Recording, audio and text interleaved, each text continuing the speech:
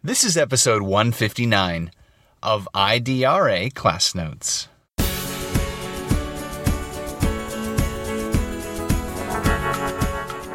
So there's this incredibly disparate impact on African American and Latino students, even in grades pre-K all the way up to grades 12. You often see brown and black students funneled out of the classroom, out of the learning environment, and into these other alternative environments or no learning environment at all. But in spite of these challenges, we still have many Latino and African American students pushing through these systemic barriers. So these are students who are excelling in spite of the challenges that they face.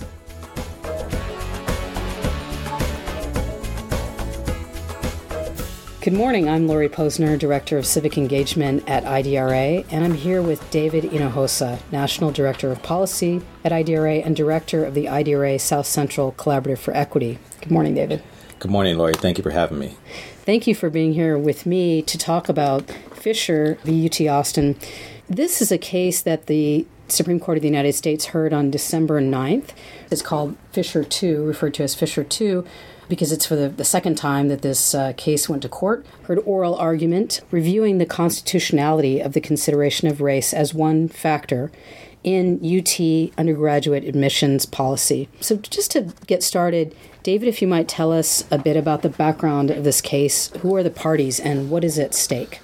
So in 2009, two white female plaintiffs who were just graduating from high school in Texas, they were denied admission into the University of Texas at Austin. They had not ranked in the top 10% in their class, so they weren't automatically admitted pursuant to a state law that allows high school students graduating in the top 10% of their class and meeting certain basic curriculum requirements to be admitted automatically to any state university. They did not rank in the top 10%, so they had to apply along with thousands of other students for the few non-top 10% students slots that were still available. They challenged, and this lawsuit, it's important to recognize that this lawsuit is not just these two students. It wasn't just these two students, but it was supported by the Project Unfair Representation, who has with Edward Bloom, they have a long history of challenging diversity and opportunity for minorities in America in many different areas, including education and voting. And so they challenged the University of Texas at Austin's decision to include race in 2004-2005 as one of many other factors in the admissions process. UT had done a study, they had done a survey of students' reflections and campus diversity on where it was headed, on their role as a flagship university in Texas, on building future leaders and opening doors, to all qualified students, and felt that they weren't getting the diversity that they needed at that time, and so they added race as one of several factors. Plaintiff Fisher and Plaintiff Michalowicz at the time had argued that UT's decision to use race discriminated against her in violation of the 14th Amendment equal protection rights and her rights under the Civil Rights Act of 1964. And she essentially said that UT had enough African American and Latino students coming in through the race-neutral top 10% plan. They didn't need to use race, and that somehow she was more qualified, or they were more qualified than the other African American and Latino students. I will add that Rachel Michalowicz later on dropped out of the lawsuit for unknown reasons, at least to this speaker here, but Plaintiff Fisher continued her lawsuit supported by the Project Unfair Representation. What do we know about admissions of African American and Latino students and their representation at UT Austin in general? Well, we know that they had fallen following this decision known as the Hopwood decision in 1996 that intimated that the use of race was wholly disallowed under the 14th Amendment of the U.S. Constitution. It was a decision by the Fifth Circuit Court of Appeals, not the U.S. Supreme Court. They denied the position of the university that diversity is a compelling interest, despite a U.S. Supreme Court ruling, in this case known as Bakke versus UC Regents, where Justice Powell had articulated diversity as a compelling interest for, including racial diversity, as a compelling interest for universities to pursue. with that background, the diversity of African American and Latino students had plummeted following the Hopwood decision. So the state of Texas passed the top 10%, which was race neutral. Then the university thereafter, 7 years later, after seeing not much progress made at all for these two student groups in admissions outside of the top 10%, decided to use race at that time. So my understanding, correct me if this is wrong, but that race is one of a number of factors in a holistic kind of admissions policy. Is that the case? Yeah, absolutely. So, there's a couple of essays. There's, of course, the SAT and grade point average that are considered as well. There are a number of different factors, and then among those factors are also special circumstances. Race plays one of those 7 special circumstances, so it is a factor of a factor of a factor. It's not a controlling factor. No one is getting in because of their race. They're getting in because perhaps of the way race plays a role in impacting other factors, but there is no Latino, no African American at the University of Texas who got in because they are brown or black. Now, you had filed on behalf of IDRA an amicus brief. What, just in a nutshell, was IDRA's position in that brief? So we wanted to bring the context of what's happening in pre-K to grade 12 schooling really matters. This is a case about opportunity. This is a case about diversity, and you can't ignore our public education schooling system. There remain many systemic challenges that we identified in our brief, such as under-resourced schools. So the wealthiest districts in Texas are a lot wider than the poorest school districts in Texas, and that's purely a result of Texas's decision to use property taxes as the chief vehicle, and knowing that there's many segregated communities along race and socioeconomic status. That's the result that you have. You have poor communities with 90% Latino versus the wealthiest communities that have, less than 25, 30% of Latino students. And we also address the issue of student discipline. So there's this incredibly disparate impact on African American and Latino students, even in grades pre-K all the way up to grades 12. Whether it's referrals to disciplinary alternative education programs, whether there's suspension rates, whether there's expulsion rates. You often see brown and black students funneled out of the classroom, out of the learning environment, and into these other alternative environments or no learning environment at all. And we also address the issue of student mobility. So student mobility, when you're having to move from one school to another, oftentimes what the research showed that we cited shows white students often move from one district to another school district, often because they've climbed the ladder with respect to socioeconomic means, but brown and black students are often moving from one school to another within a district, within one poor community to another poor community. And so they still are not able to access the great resources that they need, going back to, the under-resourced schools that many communities of color have.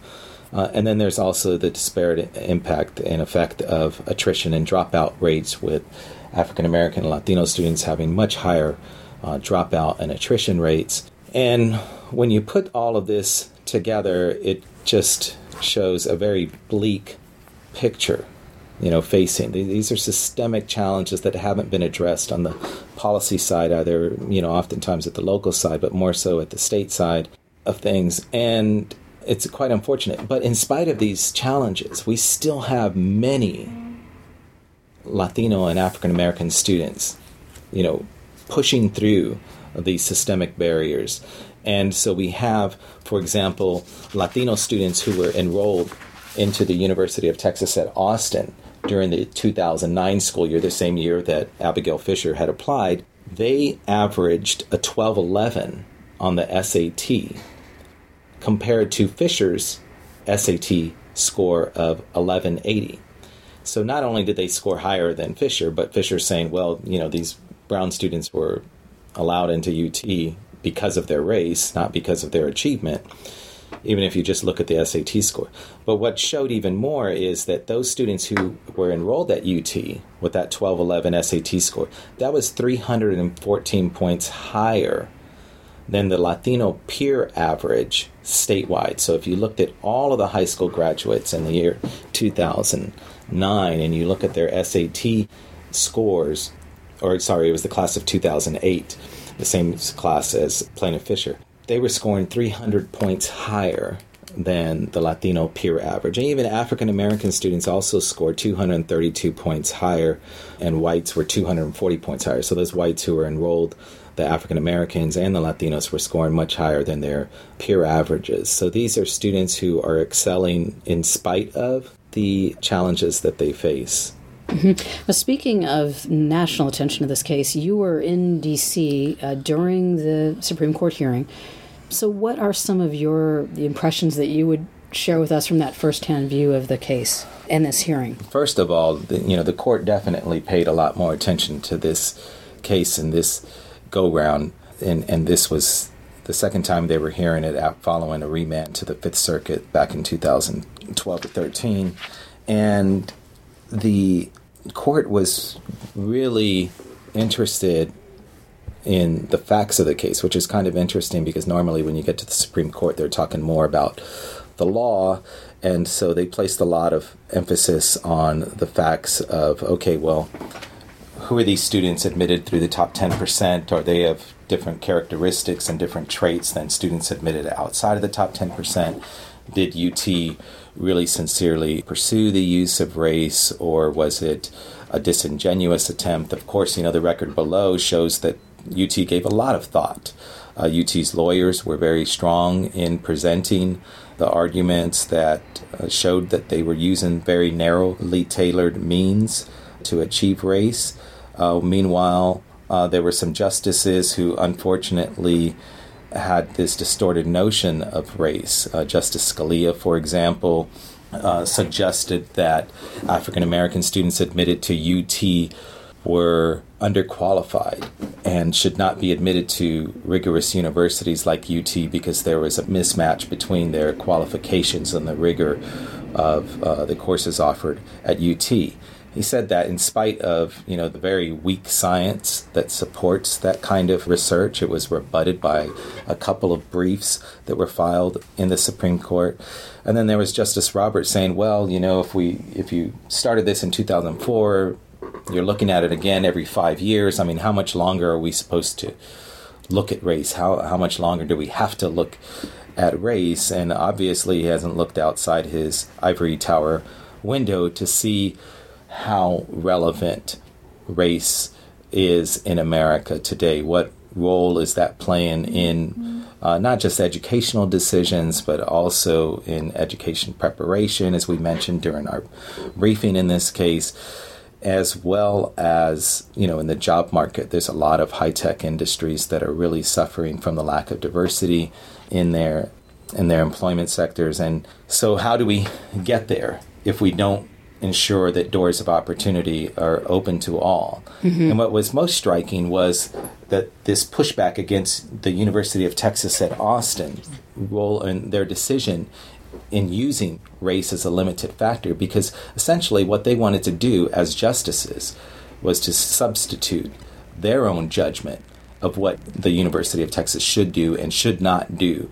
And it was more of a policy-related concern as opposed to applying what we call the strict scrutiny standard that the courts should apply. So they were essentially intimating that the University of Texas should have no deference in that judgment, although that they have said otherwise previously in their decisions. So it'll be interesting. We certainly can't know what's going to happen. One other interesting point was about the potential for a remand all the way back down to the district court, because there were some justices who had questions about whether or not there was sufficient evidence in the record, and this record was decided without an actual trial in the court below. It was decided on briefs where both parties moved for summary judgment, which basically said we have enough evidence just to prove our case without having to go to trial, and whether or not it might be remanded back down. Now, as the court considers this case, and regardless of what ruling is ultimately comes down, what can students and families do? What should they know about, especially for families with students who are now in middle or high school and looking ahead to their own college preparation and enrollment? Well, they should know, first off, that racial diversity is an incredibly important part of our American system, whether you're looking at educational opportunity, whether you're looking at economic opportunity, whether you're looking at social interaction. Racial diversity is a central part of, not just our past, from the dreadful experiences that we know, but also our present and especially our future. So they need to understand, the real value that diversity has for all. And they also need to understand these systemic barriers that apply, but they need to continue to push forward, especially minority students in underserved communities. They need to try and help their students build well-rounded resumes, and they need to advocate for admissions policies that look at a well-rounded student, because that's what we're always trying to build. Well-rounded students that might include still, academic achievement in the classroom and on standardized tests, so long as those continue to be considered. But there's also so many different attributes and talents that students bring, and we really need to push upon the universities to continue to include those things, including race, because you can't leave race out of the equation, unfortunately, today. Thank you so much for that. We're going to need to leave it there. I so much appreciate you joining me, David. I'm meeting with David Hinojosa, National Director of Policy at IDRA, Director of the IDRA South Central Collaborative for Equity. Thank you, David. And thank you for listening. This has been an IDRA Class Notes podcast. We encourage your questions and comments at IDRA and appreciate you taking the time to share them with us. Thank you for listening to IDRA Class Notes. For more information on IDRA and other Class Notes topics, go to www.idra.org. You can also send us your thoughts by email to podcast@idra.org.